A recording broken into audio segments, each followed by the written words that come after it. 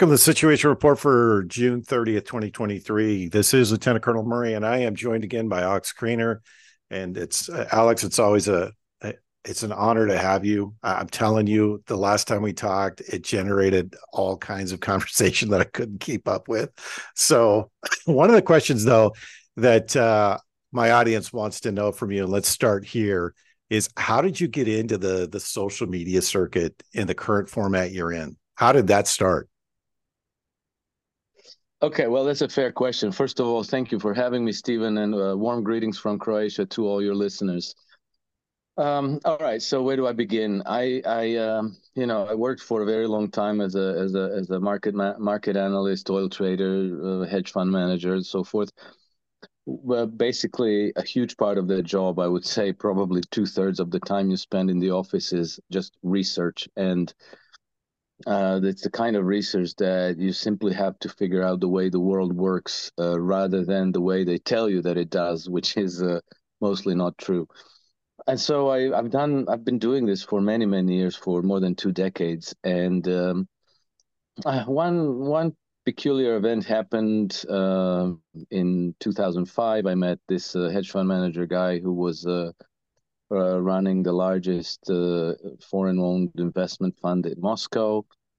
And then, like that story kind of expanded. It was Bill Browder, the man who managed somehow to lobby through U.S. Congress the Magnitsky Act, which is deemed to be the opening salvo of the new Cold War between the United States and Russia. And so, having met him on a few occasions, I knew a little bit about his story and the narrative he used to pass this law through U.S. Congress, this Magnitsky Act, was fraudulent, and I knew that, and so I thought, my gosh, like this is very dangerous because this is leading us into a potential World War III scenario, and somebody needs to unmask these people. And at the time, the guy's not a household name. I felt maybe I know more about this story than most people. And so I thought, well, it may as well be me. So I, sat down and wrote the book, and then I published it. And again, like I'm an anonymous nobody. So the book was published on um, Amazon. I self-published it, and I kind of left it at that. And then a few weeks later, a history professor in the United States, his name is Jeremy Kuzmarov, wrote a review on Huffington Post, and for me this was very exciting. So I wanted to share that with a few friends, and it literally in a few hours' time, that review vanished. It was just not findable anymore. And then 5 weeks later, within a week, the book was canceled. It was banned from Amazon, and that was literally all happened within 5 weeks of me publishing this. And so So, I thought, so well, essentially, Amazon read it after you posted it and self-published no, it. no, it wasn't. No, it wasn't that Amazon read it. It was that a man named Jonathan Weiner, who was an advisor to John Kerry in the State Department during the Obama administration, wrote a letter to he wrote a letter to Amazon asking them to delete the book, to remove it, and Amazon complied, no questions asked, and that was that. And that generated a little bit of interest, so I started to get invited to some interviews here and there from time to time, but the book was the result of my genuine concern that we might find ourselves in the Third World War, which is, unthinkable, except that, I lived through the outbreak of war in former Yugoslavia and Croatia, and I served in the Croatian army during that war. And so it wasn't all that unthinkable to me. I just kind of thought that we need to we need to do what we can to push back against this war drive, and to preserve peace. I agree. And I think that every little effort can make a difference.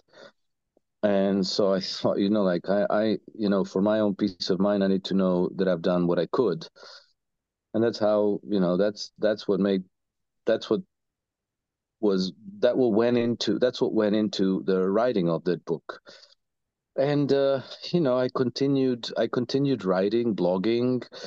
Eventually I got to YouTube and Substack and so forth. And I think that this is basically how it happened. With time, more people started inviting me to their podcasts, to conferences, and so forth. And basically, that's how that all happened, kind of all by itself. But I think that the reason is that there really is a genuine thirst for understanding for what the hell is going on. So much of what's out there doesn't really make sense. And there is a genuine concern about the preservation of peace today because, people who are in charge seem to be completely insane. And, they are willing to set the world on fire in order to preserve and expand their own hold on power across the world. And so Yeah. we are, it's almost as if war has been declared on all the rest of the humanity, and we have no choice but to fight to defend peace. Yeah. And And I so would I I would think that say it a little I'm, bit differently. I would say that what we're seeing an elite class that is propagated with sociopaths and psychopaths that don't they're not hiding behind the curtain anymore. And the rest of the world is fatigued with war and they're fatigued with conflict because let's face it, we've been at war.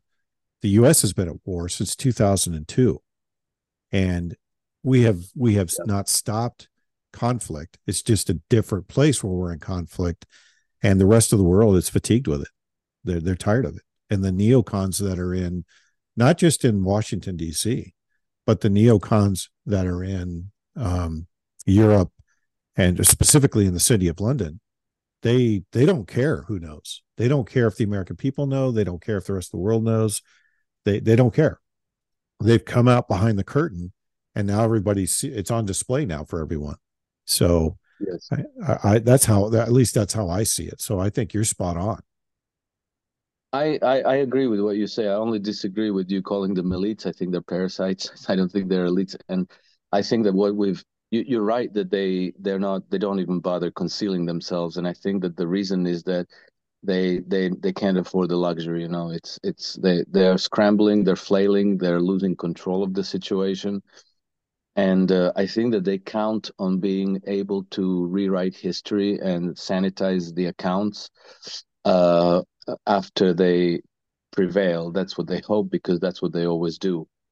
Yeah. And so you can see that. I mean, okay, you know how they're uh, contriving these ridiculous stories about some, you know, some gaggle of people renting a sailing yacht and blowing up the Nord Stream pipelines. Uh, it is it is beyond ridiculous. It's all laughable, except, that's what would be the resource material for a later date when histories are written. Oh, look at this article that came out in Wall Street Journal. Well, that's respectable. We can cite that, and we can put in history books that, this is how some rogue element of the Ukrainian intelligence, uh, managed to pull off this incredible feat. And, that's that. That's how that story goes to die. Or maybe they don't even mention that there ever was such a thing. And so I think that part of the reason why they don't bother concealing themselves anymore, it's because it's do or die for them. And if they die, it won't matter. And if they do prevail, if they do happen to somehow, snatch a victory out of the jaws of defeat, then they'll rewrite history according to the way they need it to be rewritten.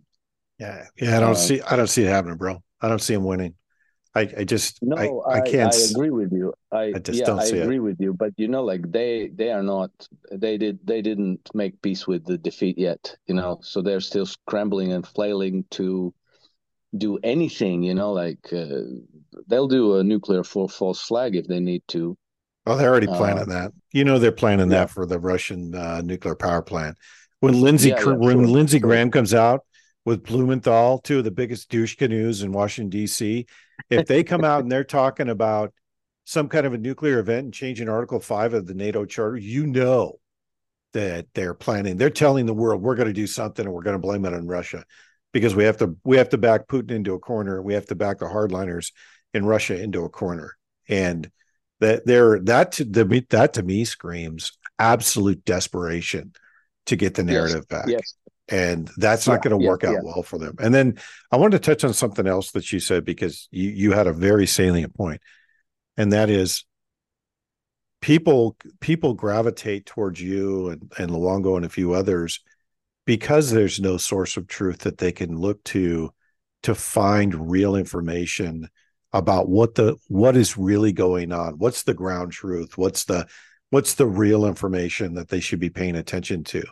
Right. One of the things that captured my attention was I listened to it was a 2.5 hour conversation between you and Tom, and then I read your Substack and I was like, this guy's dialed in. He knows exactly what's going on in Europe. He sees the elite in Europe clearly. He sees the situation clearly.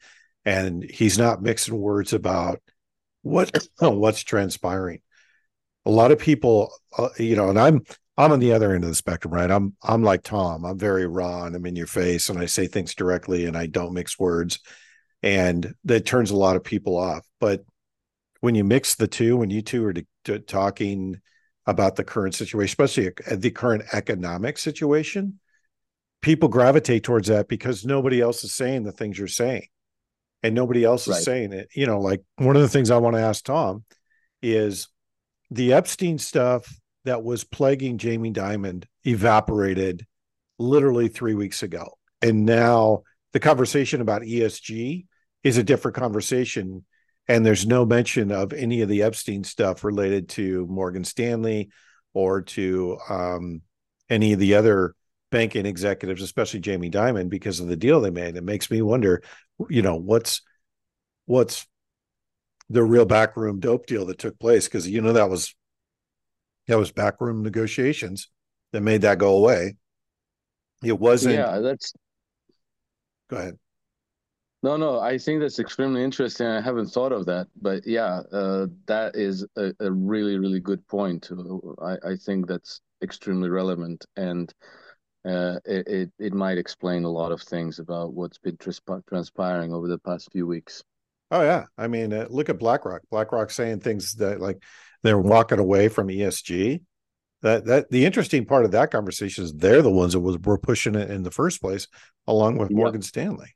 So, but hey, let's transition because I know you're on the ground in Croatia, and I want to get your take on the situation that's in Serbia, Croatia, Kosovo, given the BS press that's been pushed out over the last couple of weeks. What's the ground truth there? What's really going on? I think it's died down all of it a little bit. Nothing much is going on at the moment. But I think that it's like it basically is the same old, like the Serbia Kosovo situation is just another detonator in the on the Eurasian continent that can be turned into a major crisis that they can use to destabilize the region, destabilize Serbia, regime change the Serbian government if need be, because President Vučić hasn't been, uniformly loyal to the Western establishment. He's been, trying to straddle both sides to his advantage. And he hasn't imposed, sanctions on Russia. So, maybe he got a signal, watch out because we can cause a lot of problems for you. And that's what I think happened. Um, I think that this is what we see happening all over the place because as the Western, parasitic establishment, meaning the axis between Wall Street and the City of London, are literally losing control. Um, they're trying to set off more and more crises. One of the most interesting ones at the moment, I think, is France. And I think that, over the last several months, Emmanuel Macron has been very uppity. He's been to China. On his way back to China, he said, we shouldn't be unquestioningly vassals of the United States and NATO. We should chart our own policy. He also made explicit statements that the West, if they want to resolve the crisis in Ukraine, they have to take into account Russia's security concerns. And then most recently, he actually asked the president of South Africa, Cyril Ramaphosa, to have a seat at the next BRICS summit in South Africa, which is going to be at the end of July and beginning of August. This is, as part of the Western alliance, he shouldn't be doing this. He shouldn't be asking to be part of the BRICS and or mentioning anything favorable to Russia, or saying that we shouldn't be unquestioning vassals to United States and NATO. What do you make of And that? so I think, I mean, what do you make of him going down there and pandering to that crowd? I mean, it says a couple of things to me, but I'm curious what your take is on that, because you're right. That's completely out of the wheelhouse of compliance with well, Western hegemony. So I'm curious what you yeah, think. yeah. Well, there's a lot of context to this story. There's a lot of context, and it goes back maybe at least 100 years. But one of the extremely interesting events that happened is you'll recall in the run up to the March 2003 invasion of Iraq that President Jacques Chirac and his foreign minister Dominique de Villepin were not on board with the invasion of Iraq, and they were open about it in the Security Council meetings that we're not convinced of your case for and justification for invasion of Iraq. What happened then, very very shortly after that, is that in Haiti, um, sorry, the name now escapes me. Jean-Bertrand Aristide. Jean-Bertrand Aristide was installed in power. Boy, And that's a name Jean-Bertrand I haven't heard for Aristide, a while. Aristide. yeah, well, There's a it's kind of relevant because, you know, France has a very heavy moral debt towards Haiti, okay? And why? Because in 1791, uh, the African slaves that were, working under French colonizers, staged a rebellion. They broke free. Napoleon sent a huge armada in 1801, tried to subdue them, got his butt handed back to him. He lost more troops in Haiti than he did at Waterloo. And in 1804, Haitian slaves declared independence. And then the French sent another armada in 1825, and they forced the Haitians to accept, they said, like, we'll recognize your independence, but you owe us 150 million French francs. Okay. How much is 150 million French francs? In 1803, the United States bought the Louisiana territory from France. The price was 80 million French francs so almost half for a territory that was 77 times the size of Haiti. So this was an extreme extortion that was imposed on Haiti. So for the next 200 years, Haiti remained impoverished, paying off the debt to the French financiers, the debt that they didn't know because they merely won back their freedom, except, the French were going to blockade them and cut them off from world global trade. So they had to, okay, anyway, so that's that debt. That's something extremely ugly that France would like to forget. They would prefer that it didn't happen and that nobody knew about this. So, 2003, Jean-Bertrand Aristide comes to power. And I think this was in May 2000. No, towards the end of 2003, he begins to make a lot of noise about restitution. And he calculates the sum to a cent. And what was the sum? It was something north of $20 billion, right? Yeah, That he was yeah, it was demanding. 20. I thought it was 25 million, but yeah, it was some ridiculous No, amount of no, money. it was something north of 20, but there, the funny thing was it was like a figure precise to a cent, right? It had a two decimal points after the zero. And this was a nuclear bomb from France, because that would set a precedent that all other French colonies might make similar demands, and France wasn't about to pay $20 billion to Haiti.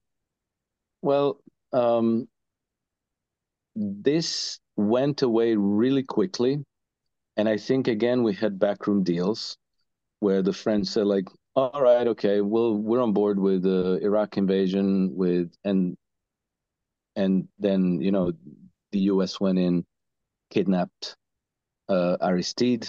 I think this was in January 2004. The whole problem went away. Aristide was extricated, sent to some Central African Republic, I think. The problem went away, and then the next year in 2005, France was a member of NATO, because it wasn't a member of NATO before that. So do you see the point that I'm making? Yeah. Uh, there's a history between France and the Anglo-American Empire, and so I think that it may be that we're seeing the same thing happen again, because the French are losing control of their former colonies. They're losing the collateral that they represented for the French, banking system, for the French financiers, and they see no choice. They see no choice but to try to join the other bloc. And so they're making overtures to the BRIC countries to see if they can, somehow finagle their way to have influence, and who knows, maybe one day become a member. And I think that the riots that we're seeing on the streets of Paris and Marseille and other cities in France today, which are really off the charts violent, it's practically low intensity warfare going on there, is again a warning from the empire. If you go uppity on us, we're going to hurt you. And I think that this is what's going on in France. In a way, it's the same thing as happened last month in Serbia, and it's always the same scenario, how the empire keeps its vassals in check. Yeah, but I wonder how long they can keep that up. I don't see them. Maybe I'm naive, which is fine. I don't mind being naive in this case. But how long do you think they can keep that up? Because Europe's broke. I mean, let's face it, Europe is broke. They don't have, now they're deindustrializing. So pretty soon they're not going to have the ability to produce anything. How are they able to keep that, keep all their vassals in line when they're completely broke? That's the part that I have a hard time getting my head around, because intimidation and fear only go so far, right? Yeah. Well, sometimes it's better if your vassals are broke and impoverished. And just look at Ukraine. They've been keeping Ukraine as Ukraine has been dead last as an economic performer in the world since between its independence in 1991 and 2014, when there was the coup staged in Kiev. So literally, Ukraine was one of the five countries in the world that in that 24-year period had negative GDP growth, and theirs was the worst in the whole world. I mean, they underperformed Burkina Faso and Congo and places like that, Afghanistan and so on. So in 2014, the World Bank calculated the poverty threshold in Ukraine at $131 a month, monthly salary of $131, and average Ukrainian salary was $127. So, like average, not, you know, uh, so, like most of the population was actually living on verge of poverty, and 25% was under the poverty threshold, and a large percentage of that was in abject, poverty.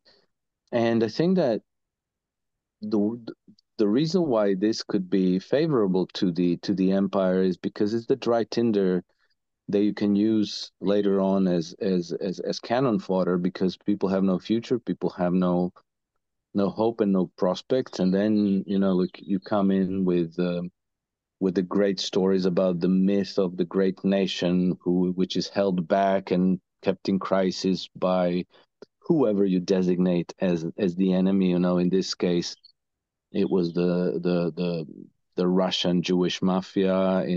Like in Germany, same thing. Permanent crisis for a few decades, and then it was the communists and the Bolsheviks who were the enemy. Well, we've And so never I heard think that that story before, have we? It sounds like no, no, never, it's the never, same story over and never. over. Yeah, it's the same. It's the same story over and over again. So I think that maybe immiserating countries like European nations and even the United States uh, makes sense to them, because of the ulterior motive of maybe using that nation for some big war that they're planning next. I just, But I think, the hard part with war though is that war is a marathon that requires a mountain of logistics. If you look at where we were in World War II, we were in the prime place for the parasites, as you call them, to leverage the U.S. population to fight that war. We had the production yeah, capability, we had the raw resources, we had the logistical capability, and we had the motivation. Now we don't have that. There's too many people that are awake that are going, we're not going to do that. Nice try. I don't know where they're going to get the fighting force from, because they're going to try and conscript people, especially these folks that come in from other countries. And they've already opened up the military to illegal immigrants. And most of them are like, yes, yes, we're I not going know, to do yeah, that. Nice try. We're not doing that. And yeah, yeah, yeah, they're shunning it, because when you think about it, they've made it too good for them. They brought them in, they let them shop cities to get the best deal. They put them in housing. They're building communities for them. They're not going to want to go fight for citizenship. They've got a good deal where they are. I mean, it's like, why would I give up free meal, free room, free board, cell phone, and a house to go fight in Ukraine? Why would I do that? And it's yeah, literally what's going on. So I don't see they're not going to resort to the Gen X or the Gen Z or the millennials, because they're not going to go fight. Most of them don't even believe in the military, so they're all like, I'm not going to go do that. Why would I do that? What is it? yeah, And that's the other thing that they've created too, because of the indoctrination in the universities. You have an entire generation of kids that are like, what does this have to do with the big picture? How does this contribute to society? What am I doing to further the big picture? And if you can't answer that question, they want no part of what you're selling. It's the most yeah, amazing thing I've ever seen. So I don't see yes, how they think they're gonna generate. Like, I mean, they're even having a hard time in Ukraine right now trying to generate enough people that will support the war effort to sustain it. In fact, if I was a betting man, I would say that Ukraine is going to crumble within a month. I think the situation on the ground is that dire. When you're seeing U.S. troops in a building in just outside of Bakhmut that's blown up by the Russians, that tells me they're already backstopping the Ukrainian army with U.S. troops. That's what it tells me. Or they've got so many trainers on the ground because their offensive operations have gone so horribly that they're moving advisors forward so they can coordinate yeah, and lead yeah, those offensive actions. That's how bad they are. And that's amazing to me, because that's not our doctrine. Our doctrine is to train and then send those units forward with their own leadership, not to send our advisors forward. We got out of that business after Vietnam. We realized in Vietnam, when you send advisors forward, they get decisively engaged. A lot of them get killed, and that's the wrong optics. Now they're forward. That says to me that it's only a matter of time before there's some kind of direct engagement with the Russians, and that is an act of war. But again, it boils Yeah, down to who's going to fight the war. yeah, That's I think you're right, and I think that it's not good optics, and I think it indicates that there's a that Ukrainian army is broken, and they're trying to backstop it with whoever they can. You know, I've seen that there's mercenaries from all over the place there. You know, like people posting videos in Portuguese, in Spanish, in English, in Polish, and what have you. You know, they're coming from everywhere, but it's probably not not good material to constitute a real army. You know, they're just like bringing their bodies, warm bodies that can carry a rifle and drive tanks and APCs.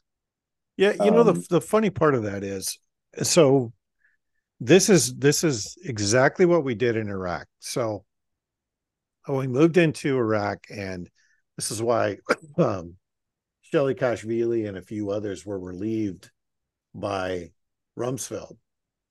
Was when they did the initial conversation around Iraq, and Tommy Franks, was the guy planning it.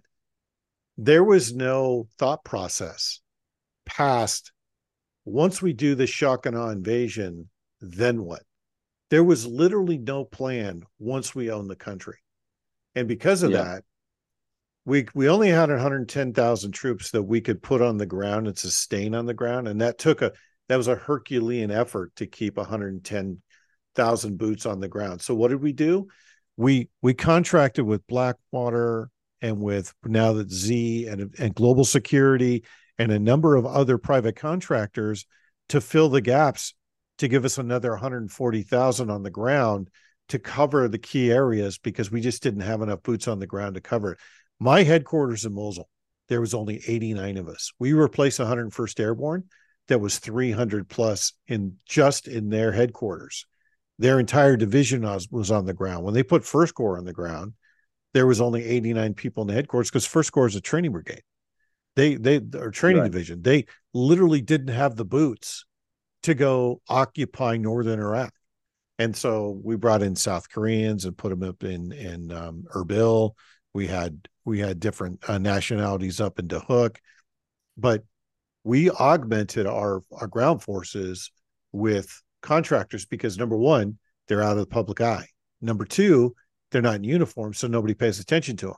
And number three, and most importantly, you can conduct operations with them that you don't have to be accountable for, because they're a private contractor. And I Yeah, see them yeah, doing that right now in Ukraine. But I'm curious to see when this goes into full scale Russian movement, because they're going to move at some point. I'd be yeah, hard yeah. pressed to think they're going to stay in the Donbass and let 90,000 more troops get trained up. But you never know. They could. The point is, once they start to move, then do we backstop with U.S. troops and contractors, or do we let them move? Because I think you talk about 1,000-mile front. The Germans had this problem in World War II and Yeah, Barbarossa, yeah. and they couldn't sustain all their troops across the 1,000-mile front. That's a huge logistical problem. I don't know how the hell NATO thinks they're going to do it. I don't think they do either. You know, I think that they're at the level of hope and pray by now. You know, the whole the whole big gambit was conducted in the hope that Putin's regime would collapse at home. You know, and the the whole idea was let's provoke them into a war. When they invade, we impose these nuclear sanctions. We just go all out on sanctions. The economy is going to collapse. People are going to be out on the street. They're going to take down Vladimir Putin, and we won the war because we don't have to really fight Russian military. We can just go back in there with our NGOs, with our advisors, with our embassy staff, CIA, whoever, MI6, and we can do like we did with Boris Yeltsin's government. You know, you have a nominally Russian government but surrounded by Western advisors doing the bidding of Western corporate and financial interests. So I think that that's what they wanted to do. It didn't work, and they don't have a plan B. That is, the plan B and C and D are all, making it up as they go along. Well, I think this goes back to something you said. I think in one of the interviews with you've done so many interviews where you've talked about this. You've said several times, which I wholeheartedly agree with. I think you and I have been saying it for almost 2 years now, that the the ruling class does not have a vision of the future. They don't even have a vision of how they want post Ukraine to go. They just want to do the reconstruction, harvest all the profits, but they don't have a vision of what they want it to look like once they rebuild it. They just want to move in and launder money. And I'm seeing that across the board. They don't have a vision for what they want this to look like when it's all said and done, and they get their social scoring system and they get the vaccine mandates and the pharmaceuticals are able to push whatever into the human body. None of it. There's all these disjointed activities, all of them terrible, by the way, but none of Yeah, them have a vision. Like, one of the things that, like World War II, we had a vision that when we finish this war, we don't want to fight this, but when we finish this war, we are going to take away the Germans and the Italians and the Japanese ability to conduct war. And then we're going to rebuild their countries. We're going to install some kind of a democratic solution. And then we're going to live in peace. That literally was the stated doctrine for most of the leadership in DC at the start of World War II. It wasn't correct. it wasn't hatred of the Japanese or hatred of the Germans. It was, we need to take away their ability to wage war so that we can influence peace across the planet, so we don't have to do this again. We've already lived through one world war where we don't want to fight another, but we will if we have to. This group doesn't have that vision. This group is all about, we're losing control. We need to implement more control. And you know how it is with control freaks. When they feel like they're out of Yeah. control, they try and exert more control, and it just turns into to a debacle. And we're on the precipice of that debacle happening, and they don't even realize it. At least that's how I view it. You call me crazy. No, I think you're absolutely correct. But I think that there's a method to the madness. They don't have a vision because they don't feel like they need a vision. You know, their agenda is so big that all this, what Ukraine's going to look like after the war, what Europe's going to look like after the war, that's just like, appendices, not very important. We can fill that out later when it matters, you know. And I think that it's really important to keep in mind the broadest possible context to this conflict. And the reason why it's important, because it comes back to the United States. You know, it's I believe that United States is where it's at, in fact, and I'll try to explain this. So I think that the George Soros gave us the broadest possible context to this conflict at the Davos meeting in 2021 in May, when he did his annual speech to the World Economic Forum people, and he said that the current conflict is the conflict between two models of governance. That's what it is. It's not between the United States and Russia. It's not between the United States and China. It's between two models of governance. And one of the models of governance is the Western imperial colonial system. And the other one is pretty much the rest of humanity, except, today humanity has Russia and China as credible political and military forces that can say no to the empire. They can actually push back. Now, the the imperial system of the West has one overarching imperative, which is to hang on to their hegemony over the Eurasian landmass. And it's not to bring democracy and freedom to the peoples of Eurasia, but because that's where most of the global resources are, most of the global population is, energy reserves, and so forth. And that's a massive chunk of area. And of course, you cannot hope in your wildest dream to police it with your militaries, that you can occupy it and police it that way. So what the British Empire has done for centuries was to always break off uh, the the territories into smaller, weaker political entities, small countries that you can always pit one against the other. So that takes us back, to the places like Serbia and Kosovo, or like China and Taiwan, India and Pakistan, Russia and Ukraine, uh, Syria and Turkey, Syria and Lebanon, Saudi Arabia, Iran. It's all over the place, everywhere, right? And so that way, with the help of your secret services and your diplomacy, you can always pit one of these entities against the other, kind of provoke one into going to war with the other, and then you help them with, you supply them weapons, you provide them loans, you bring your corporations there to develop their resources and so forth, and you systematically corrupt their leadership. And that's how you keep that whole huge area under control. The big problem is that you must not allow for another power to arise that can actually push back against your strategy and to say no, and then to become, the new focus of regional security that can, implement a different system of governance there. And so, if you go back to Zbigniew Brzezinski's writing in the Grand Chessboard, he said that the imperative was to prevent another power from arising on Eurasian landmass, and particularly for two or three of them that could collude and ally together against the Western Empire, which is what happened with Russia, with the rise of Russia and China. And which is why we now have the war in Ukraine, because the whole purpose of it is to use Ukraine to destabilize and hopefully regime change Russia, and then to partition it into 5 or however many smaller political entities. That's the agenda. Well, they already lost, right? And they're not going to get back their hegemony over the Eurasian landmass anytime soon.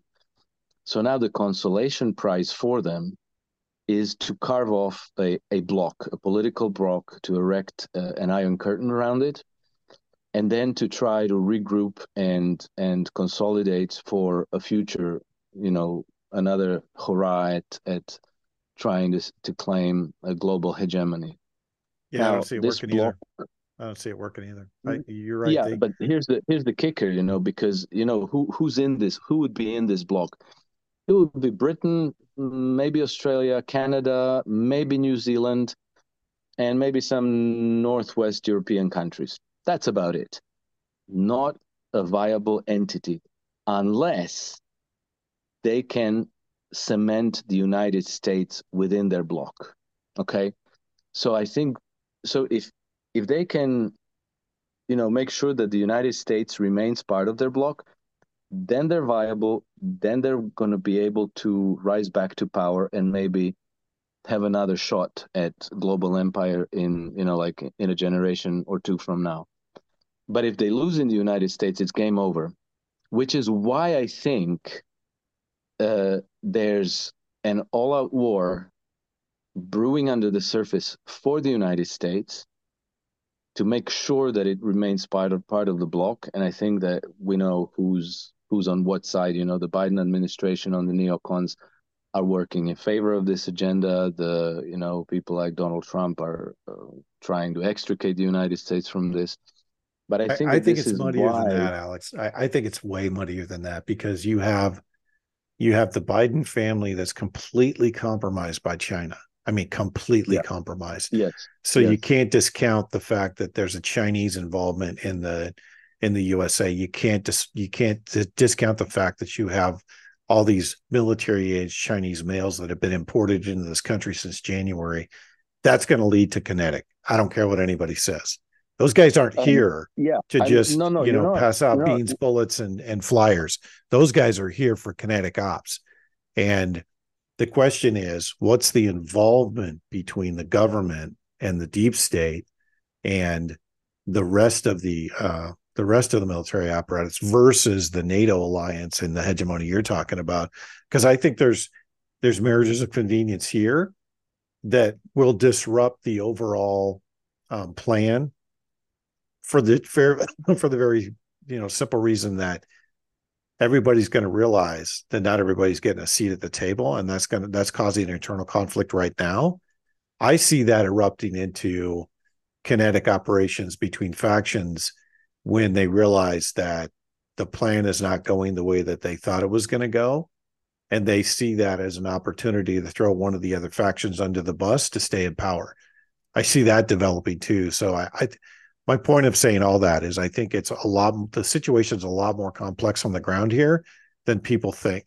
And I don't want to make it as easy as Trump's the good guy working against the bad guys, Oh, no, no. because Trump's done his fair share of stupid shit in the last year that has made me question, who are you really working for? Because some of the things he said about warp speed and vaccines, like, dude, what is wrong with you?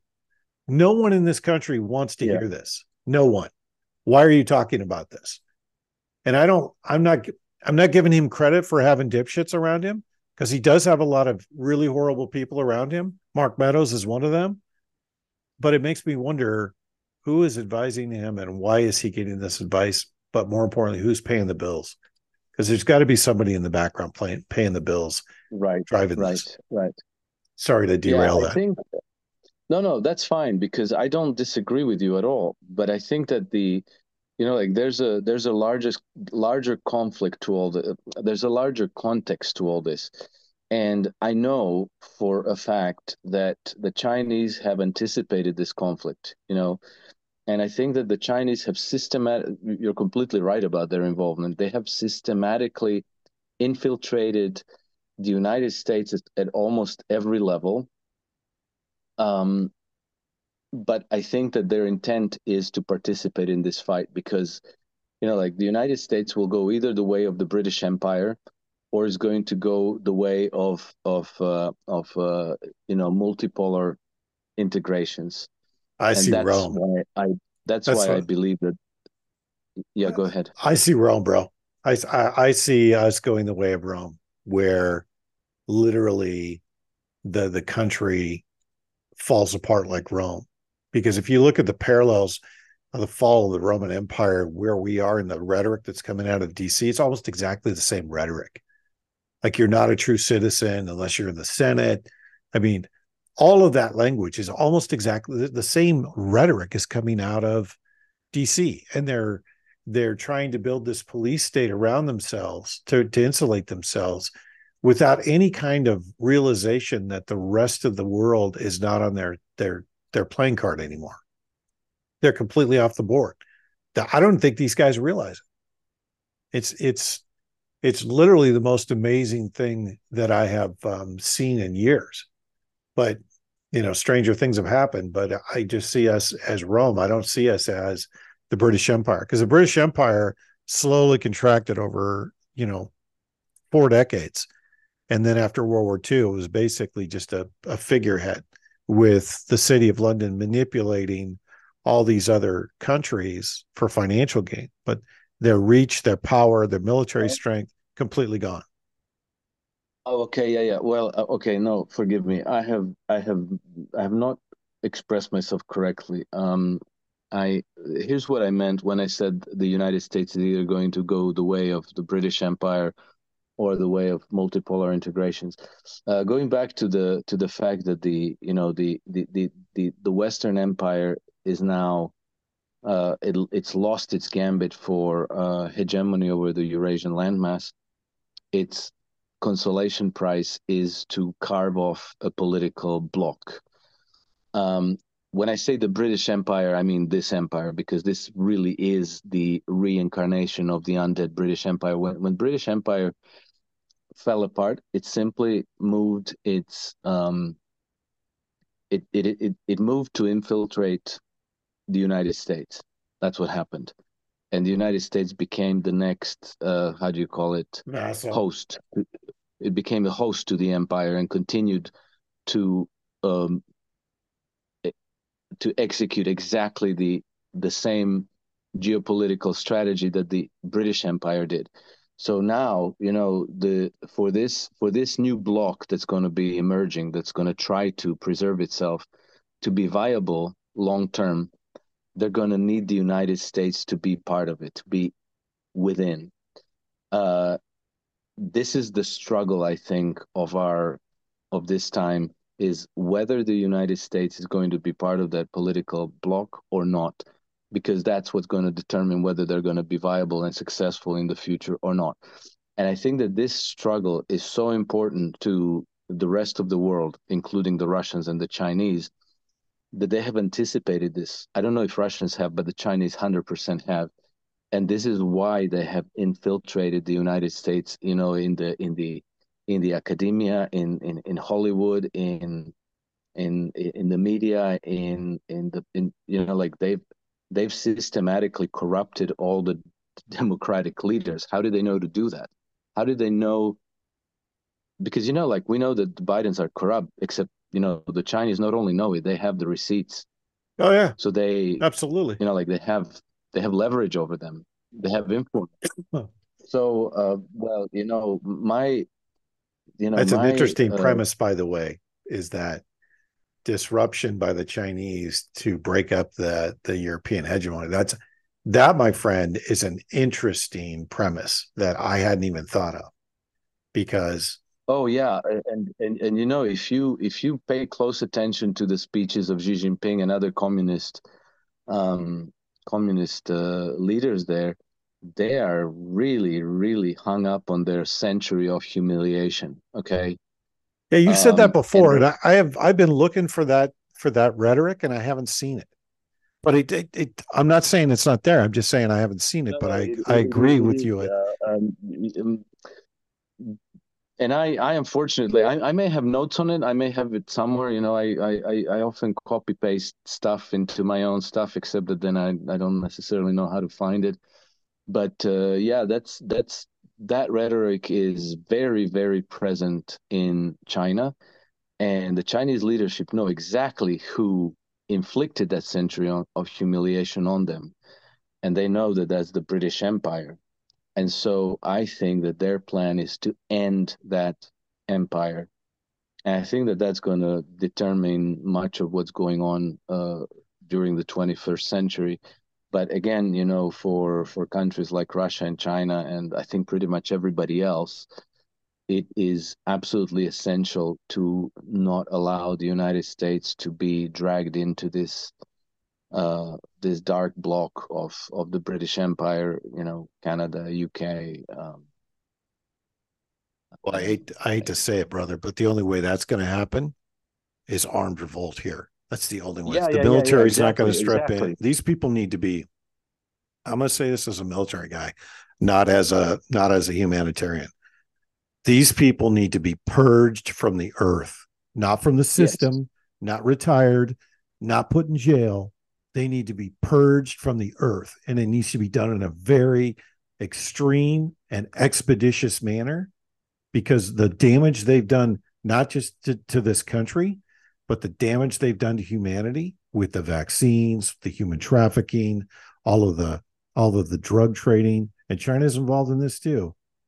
And you and I could spend a whole hour just talking about the situation in China and how fragile and brittle that is, and how the two closest guys to Xi hate each other. That I see that blowing up before I see the economy over there blowing up. Somebody blows on the wrong thing and it tips over and their entire economy blows up. And then those two guys start fighting it out. And then they start going after Xi. And then you have civil war in China. China's off the board. That's a very plausible scenario within the next month, given their situation. But that said, right. that's a whole different conversation. But I think From just when I look at the situation on the ground, because I've had this conversation many times with many senior officers, you can't reform the system. The entire system is falling apart and crumbling at their feet. And they don't know what Yeah. to do to fix it. They have no words to fix it. And when it does crumble, then the right people need to step up and eradicate every single one of these criminal organizations and burn them to the ground. Not just not just burn the head leadership, burn the whole organization down, because Mexico's a narco state. And that whole country needs to be it needs to be purged of all the cartels, all the way down to Panama. And that's only Well, going to that's happen if our current intelligence establishment, our current parasitic elites, and our current banking elites are taken off the board. Because as long as they're here, there's going to be a drug problem, a drug trade, and narco states surrounding the U.S. They've well, propagated the actually, problem. yeah, actually, that problem is relatively easy to solve. All you have to do is strike at the money laundering banks. Yeah, Okay, because it's actually the top of the bank, the top of the narco cartels are the banks like like HSBC and whoever you have. I mean, pretty much all of them. Because these narco cartels generate something like $450 million per week in cash. Yeah, so yeah, that's a lot of cash. That's a lot of, like that's pallets and pallets and pallets of paper money, paper currency. What do you do with that? What do you do with that? You can't, like you have to store it and you have to guard it and you have to have people guarding it and they have to be loyal to you. And you can only spend it on things like, what do you do with cash? You can't spend it on so many things. So, like once you had a car and two cars and 10 cars and two houses and so many prostitutes and so much champagne, you've run out of things to buy, except once it's been laundered through a bank, then you have it clean in your bank account. Then you can buy helicopters and submarines and armored personnel carriers and all kinds of everything, which is what's actually going on in Mexico. So, without the banks laundering money for these cartels, the whole thing would splinter into a million pieces. Why? Because suppose that suppose that you're the cartel boss and you have like, I don't know, $5 billion stashed in some warehouse, and you hired me and a couple of buddies to guard that money for you. How easy would it be for me and my buddies to say, like, screw the hell with Steven, let's just take this money for ourselves and start our own thing, right? It'd be very easy. And so, without the cartel bosses being able to launder that money into bank accounts and have it clean in, like banks in New York and Switzerland and wherever, the whole thing would splinter into very small groups, all warring against each other, and then law enforcement could mop that up relatively easily. Uh, who anoints the cartel boss? It's the banker, because the banker decides who they're going to work with and who they're going to not work with. So like if you have a relationship with a bank and you bring all this cash for laundering, and they say like, yes, Mr. Murray, no problem. We're going to have this for you in your New York bank account next week. You know that's your safety. If I steal 100 million of your cash and go to the bank, try to do the same, they'll say like, "Who are you? We're not working with you. Go away." So I'm blocked. Like that's where I'm blocked at the banking relationship, not necessarily because I can't shoot just as well as any other employee of the cartel boss, right? So if you strike at the money laundering banks, you won that war. Except you remember what happened in 2012 when HSBC was outed for having laundered money for Mexican narco cartels. What happened? A letter went to Eric Holder in Obama administration to basically let the bank off the hook, and they were let off the hook. They paid a parking ticket, something like 5 or 10% of their annual profits, and that was it. They were able to continue in business even though they violated the United States anti-money laundering laws. Like at least 30 C-level executives of HSBC should have been slammed into prison, and the bank should have lost their banking license in the United States. It should have been closed and liquidated. Obama administration, in an act of high treason, let HSBC off the hook. That's that's who makes the Mexican cartels powerful. It's the London banking cartels. Yeah, and the intelligence apparatus, because the intelligence apparatus Yeah, has a yeah, play in correct, that too. correct, Yeah, correct. yeah, it's a lot more complicated than I wish it was as easy as take out the banker, but you know, you and I both agree that the current banking system, SWIFT and LIBOR, they all need to be reformed from the ground up because the system's been in place for how many generations now? 15 generations without a change. I think Yeah, we're going to see that change. Problem is who steps in to reform the system, because the same people that are trying to give us the new system are the same people that want to instill a new system to hide all of their malfeasance as well as hide all of their atrocities. I mean, that's the whole point of the new system and digital currency is it has nothing to do with digitizing anything. It's all about covering their atrocities and giving them more control over the population. I don't see how they're going to be successful at that. I just don't, because there's too many I people that are think that in awake. the end, in the end, 100% they won't because they've been trying to do this for centuries, and it always ends up falling in on them. Like it always ends up collapsing on them. But I think that like even without reforming the banking system, if you did if you just simply enforced the laws of the land, you would get a very material change. Like if any of these banking executives thought that they might end up serving long prison terms, or like in China, corrupt bankers getting uh, going in front of a firing squad and getting executed, I guarantee you that the behavior would change in a very dramatic way. Except that they know that they have impunity. They never go to jail. They never answer. The worst that can happen to them is that their bonuses get deferred by a quarter or two. And so like they've been taught by the system that they get to do whatever they want, and then they use the legal system and their lawyers to get themselves off the hook completely every time. Yep, And every so that single means time. it's an open season for any kind of abuse they can think of, whatever's profitable, whatever works for them. They go ahead with it because they know that there's no consequences.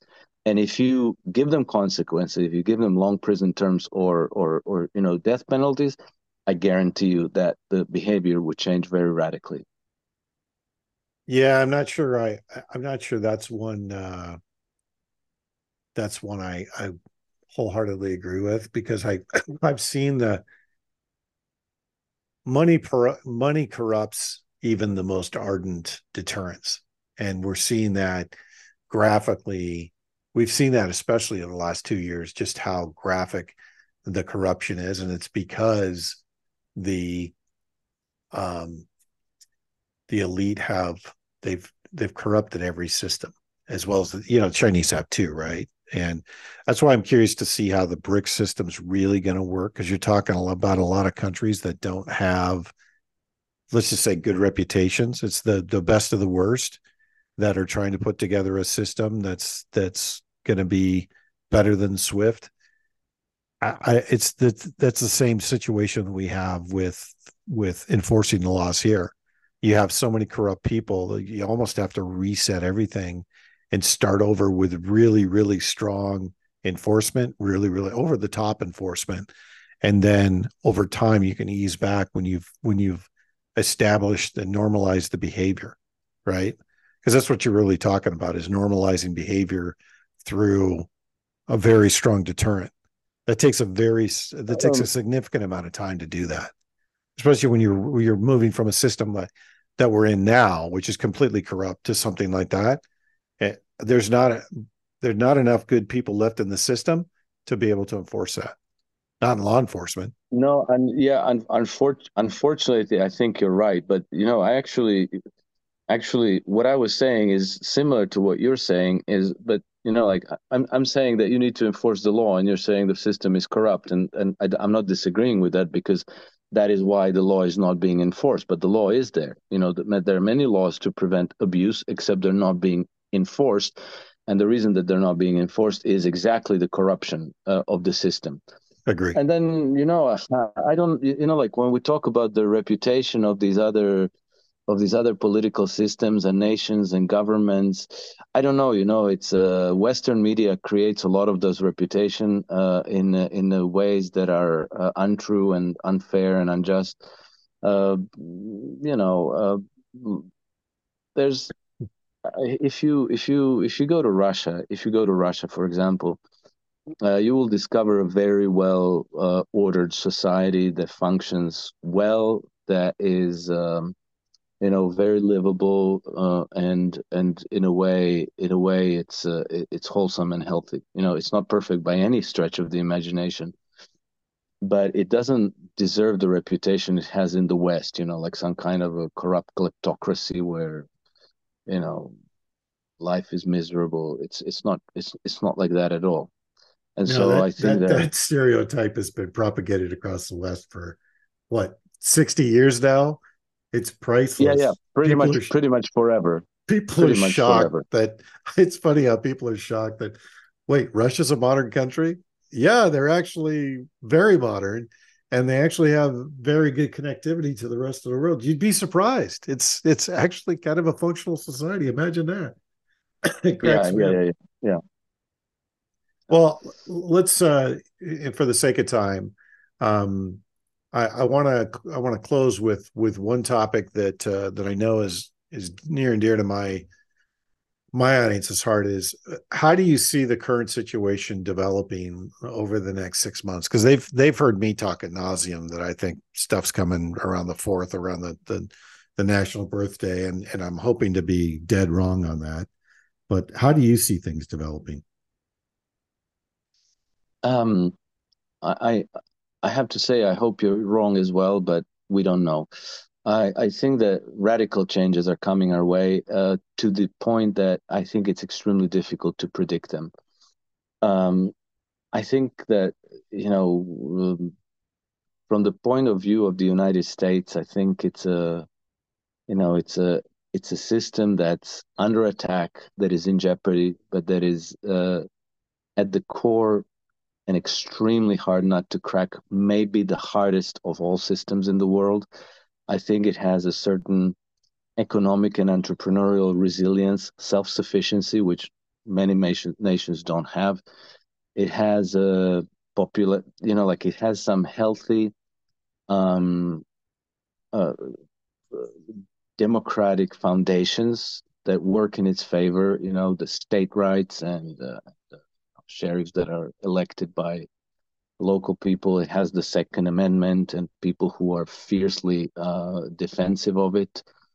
And I think that um, I hope and I think that the United States will bounce back. And when you're about to hit the bottom, when you're in the like in the pitch black of the black tunnel, it's very difficult to imagine that. But we have many historical examples of nations being in that position and then bouncing back in a very short order, very rapidly.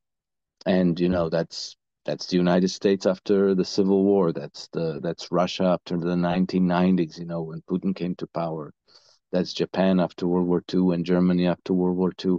And if you see how rapidly they develop and how rapidly they go from complete chaos to a place of relative prosperity, then you realize that all that potential was there. It was being muffled, it was being suffocated, but it was there. And I think that it is there in the United States, probably more than anywhere else in the world.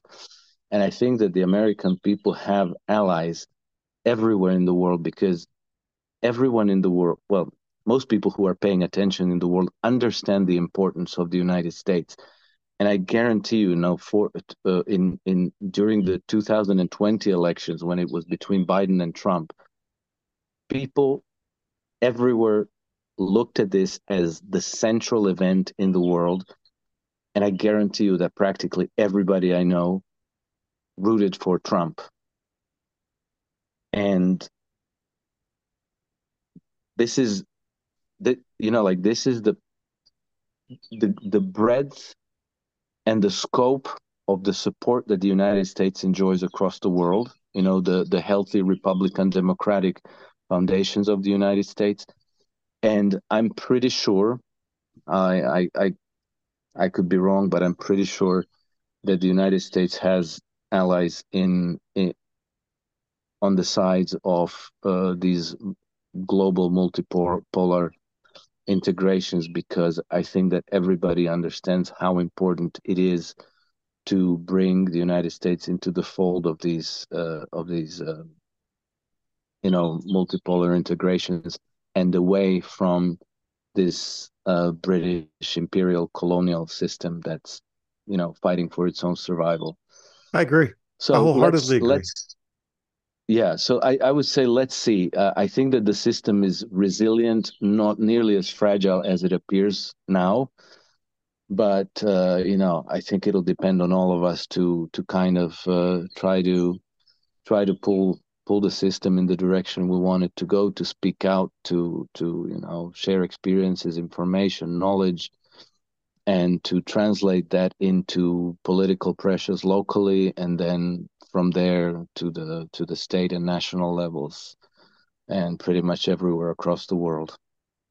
I think I think you're spot. The what you're talking about, I think, which, um, if I'm hearing you right, is that most of the world realizes that the U.S. in its current form can't can't continue, but the U.S.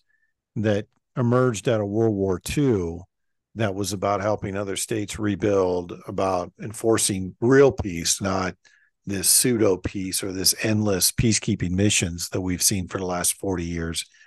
I think that's what the rest of the world wants back. And I think the world also realizes that the US is the backstop for personal freedoms. And if we go, everybody else goes. And they don't want to see that any more than we do. At least that's my read on the situation. I don't think that the world wants to see the US continue in its current concatenation, just for the simple fact that it's the corruption, money laundering, et cetera, is out of control. And like you said, the system has to hit rock bottom before real reforms can take place. And I think we're on the Yeah. precipice of that. I think that's Yeah, imminent that's now. yeah, that's probably very close. That's probably very close. And I think that past that point, we're probably gonna see very encouraging developments. I would hope so, because the I would rather have the system collapse and reform organically than Yeah, kinetically, yeah, because kinetic doesn't benefit anyone. It's just a lot of yeah, waste. And I'm hoping, and I know you're probably on the same page. I'm hoping there's a catalyst event that goes horribly wrong for the parasites, that galvanizes the entire planet against them, because then we'll see real reform across the planet that will be united. There won't be racial, cultural, or ethnic differences anymore. It will be yeah, a completely united humanity against yes, these parasitical psychopaths. And then the real truth will come out. All the things they've suppressed, all the things they've done behind the scenes and rewritten history about, all of the different dope deals they've made. I mean, there's a lot of rabbit hole there to go down, but suffice it to yes, say that that's what I've been waiting for since January. I've been waiting for some kind of a massive disclosure about what the elite in this country, especially, have been doing to children. Because I know the tapes exist.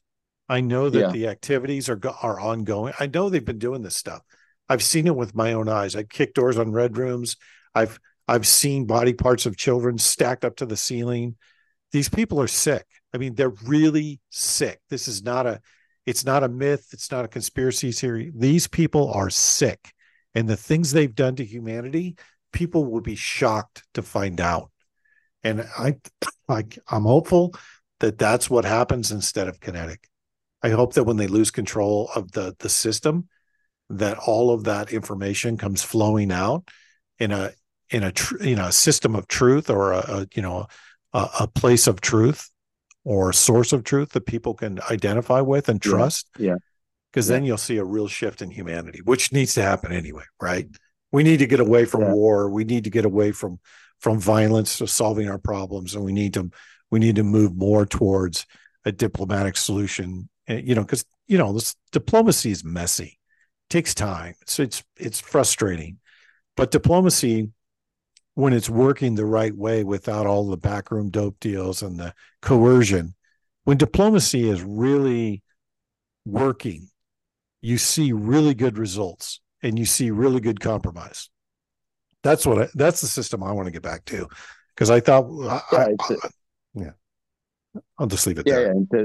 It's a hell of a lot better than war for sure. But like to close, I'd like to share this thought with your listeners. And I think it's a very good way to think of it metaphorically. And it's like a Confucian principle, which I'll butcher. I won't be able to tell you word for word the exact quote, but what it says is basically, when a big tree falls, it falls with great noise and a lot of destruction, but seeds grow silently. And so what that means to me is that, like, what we're seeing today is a collapse of old structures of society that have been, that have been uh, defining our lives for generations and centuries, and they're not coming apart. And this is, generating a lot of noise. It's very destructive. It's generating a lot of attention, and it's keeping us transfixed and mesmerized. But the seeds growing in silence is probably a millionfold more powerful, because it's not just uh, it's not just a few people in power. It's like absolutely everyone. The whole humanity is going through a large transformation. And what these seeds grow into, we don't know. We're going to find out. But those seeds are us. And so what we have to do is cultivate ourselves, I think, and grow into everything we can potentially be and become. And I think that then we're going into a much, much brighter future than the last few centuries have been. I agree. I wholeheartedly agree. That is a perfect place to end. And normally I end the sit reps with some music. Any suggestions on a closing song today? I was going to play "Blister in the Sun" by Violent Femmes, just because it's eclectic and it's out there. But anything you want to hear? No, that's okay. That sounds good. All right, brother. Well, hey, we'll have to do this again after probably after the middle of July, just to see how things develop over the next several months.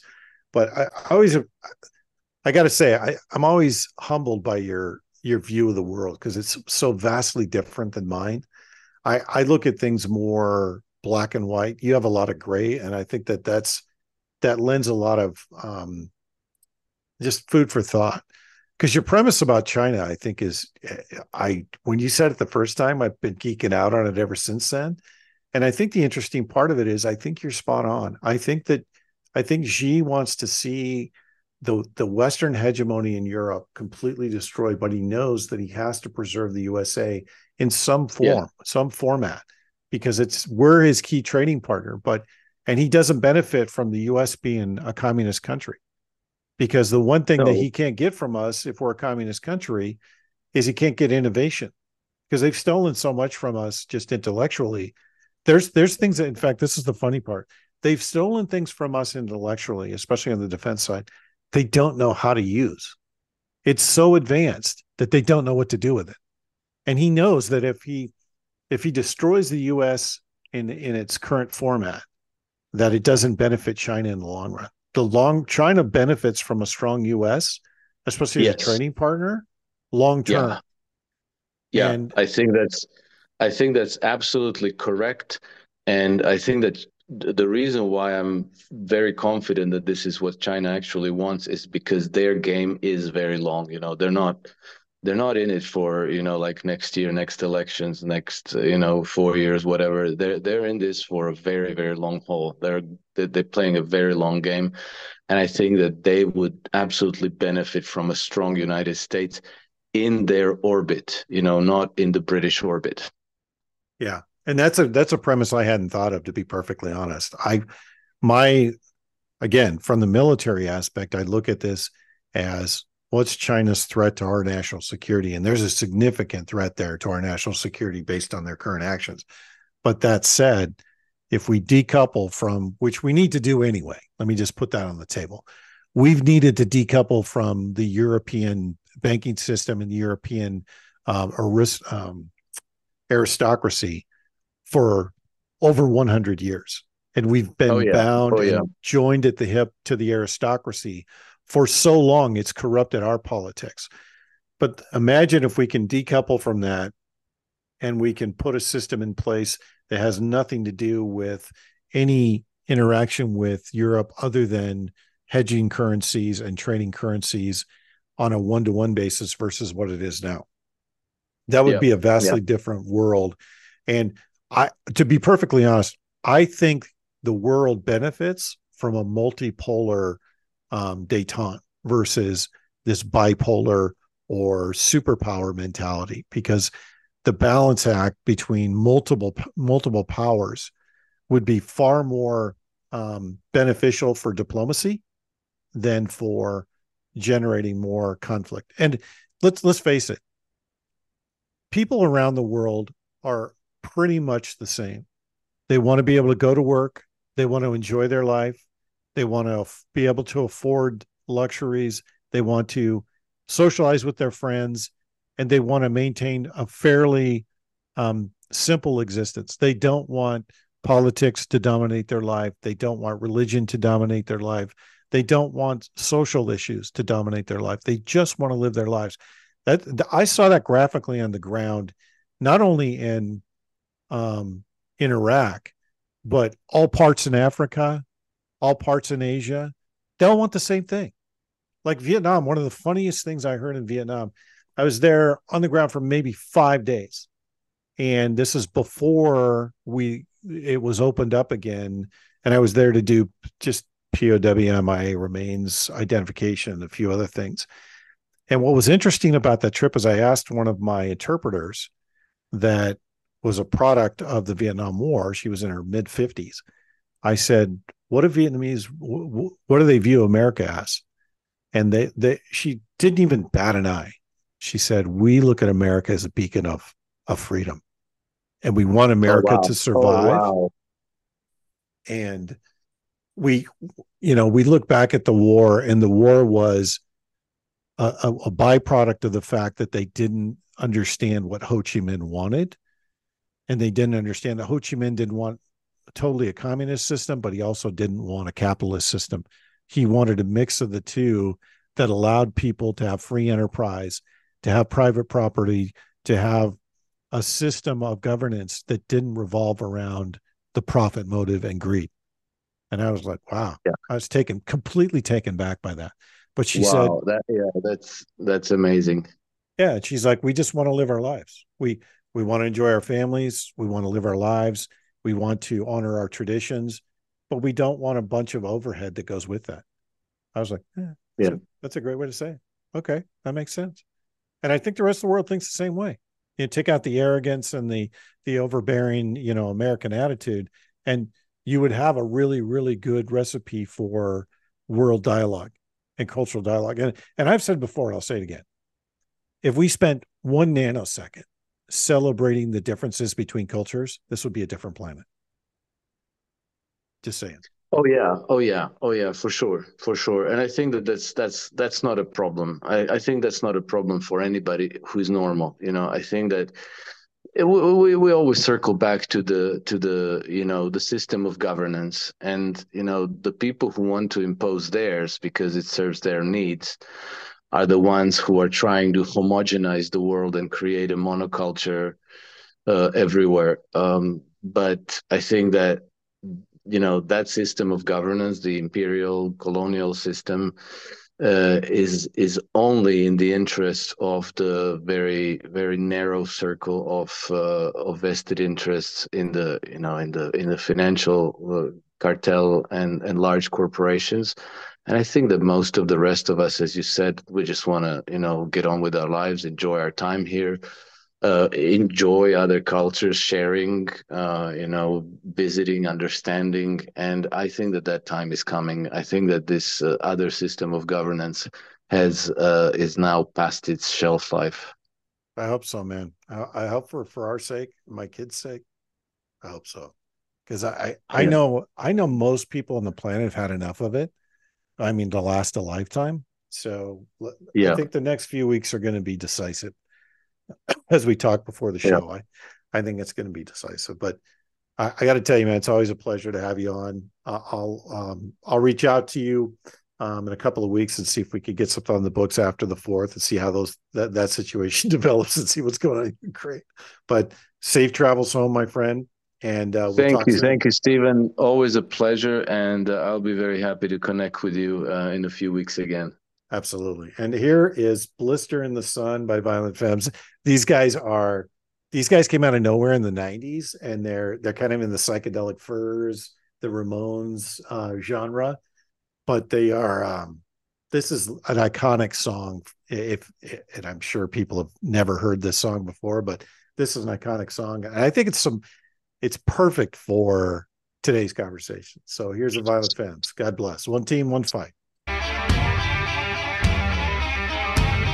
Oh, cue my music. Let's try that again. Violent Femmes. Here we go.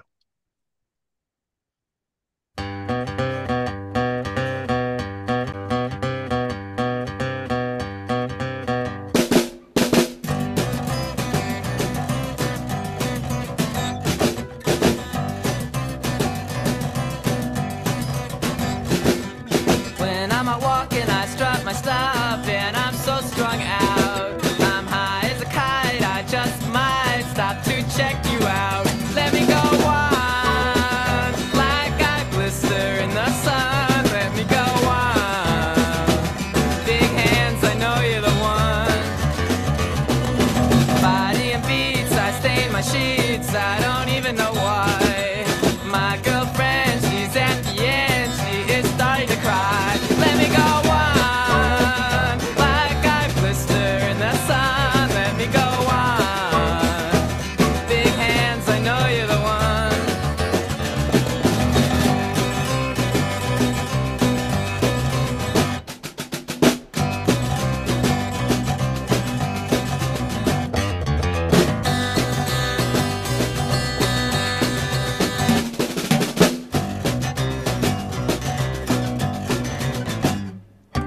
When I'm out walking, I strut my stuff, and I'm so strung out. I'm high as a kite, I just might stop to check you out. When I'm out walking, I strut my stuff, and I'm so strung out. And I'm high as a kite, I just might stop to check you out. Body and beats, I stain my sheets, I don't even know why. My girlfriend, she's at the end, she is starting to cry. When I'm walking, strut my stuff up, and I'm so strung out. I'm high as a kite, I just might stop to check you out. Let me go on, like I blister in the sun. Let me go on. Big hands, I know you're the